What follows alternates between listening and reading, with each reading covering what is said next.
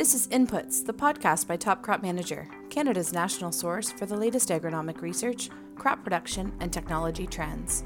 You've tuned in to hear conversations about relevant research, best production practices, and everything in between. Hi, I'm Stephanie Crowley, Editorial Director of Top Crop Manager. Today's episode of Inputs is the second and final bonus episode in our Harvest Hub series, featuring our Western Field Editor, Bruce Barker, and Charlie Spranger of PAMI. If you grow pulses in Western Canada, this is the episode for you. I don't want to spoil their conversation, but we've listed all of the resources Charlie mentions in the show notes, so be sure to check them out at topcropmanager.com/podcasts. Also be sure to catch Bruce and Charlie's conversation about grain storage, which aired earlier this week to kick off Harvest Hub, a week dedicated to sharing content and tips to help Canadian farmers prepare for a successful harvest.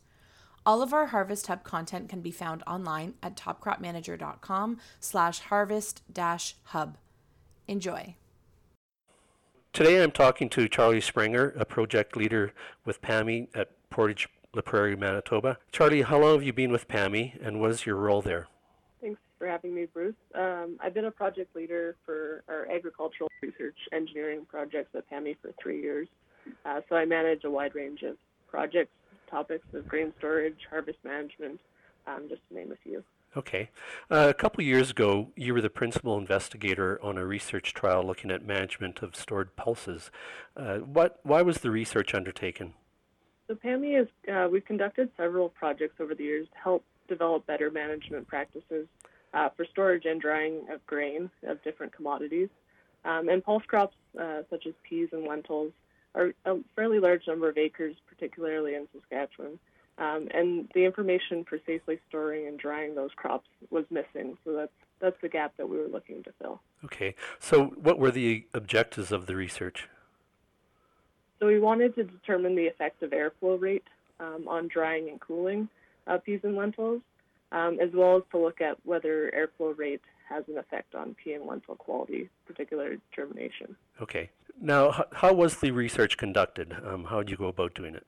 So our drying and storage trials, we have a test bin set up in our Humboldt, Saskatchewan location. There's 6 bins, each 15 bushels. And we can change the airflow rate on the fans, and we monitor real-time temperature, humidity, weight of the bins to monitor moisture removal. So for this trial, it was over 2 years. We looked at red lentils and yellow peas in year 1 and green lentils and yellow peas in year 2. We looked at the effect of 0.1 CFM per bushel, which is representative of aeration for cooling grain, as well as 1 and 2 CFM per bushel, representative of drying airflow rates, to look at the effect of those. The effect of ambient air conditions does have a significant effect on drying and cooling rates, so looking at the 2 different years was important to understand the average effect. Okay. So we ran those trials in August and mid-September when they were harvested. Okay. So what were some of the results? Let's start with lentils.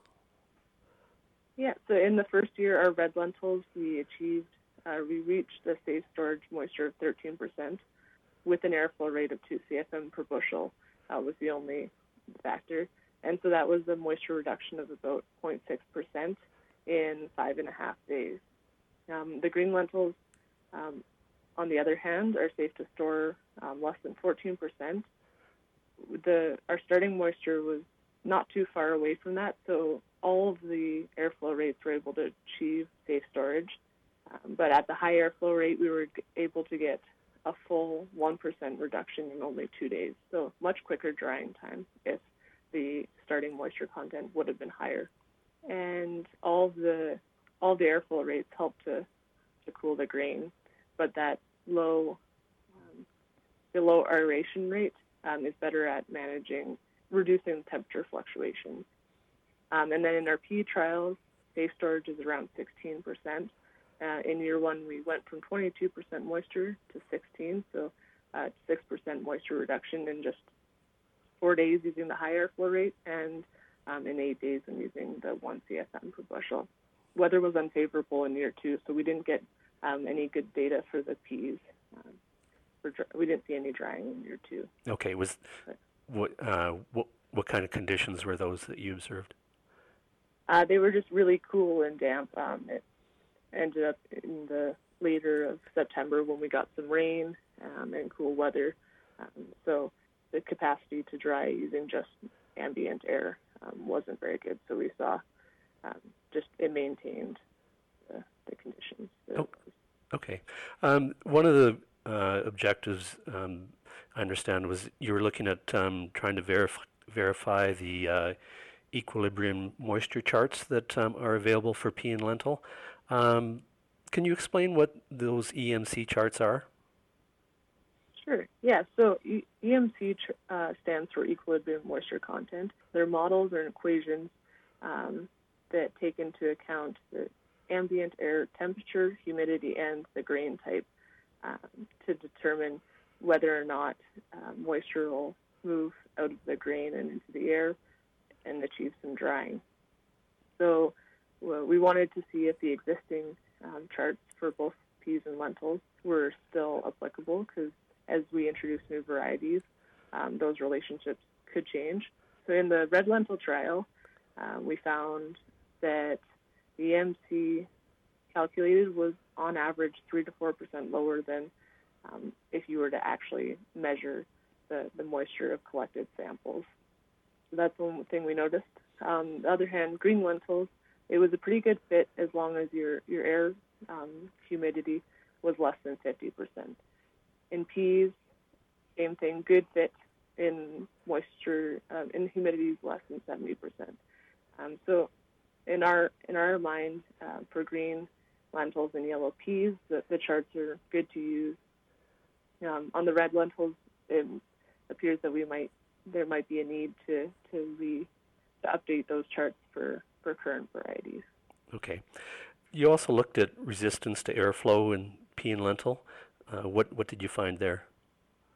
Yeah, so since airflow resistance or static pressure is used to size fans and quantify the airflow rate to make sure that you have enough airflow in your bin, we wanted to make sure that the existing tools for producers are up to date.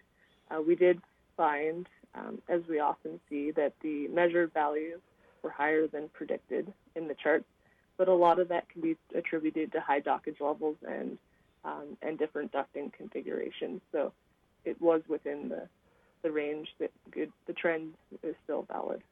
Okay. So was there any effect on germination with the different airflows? So we sent samples to a third party for third-party analysis in just the second year alone, and there really was no effective airflow rate on germination.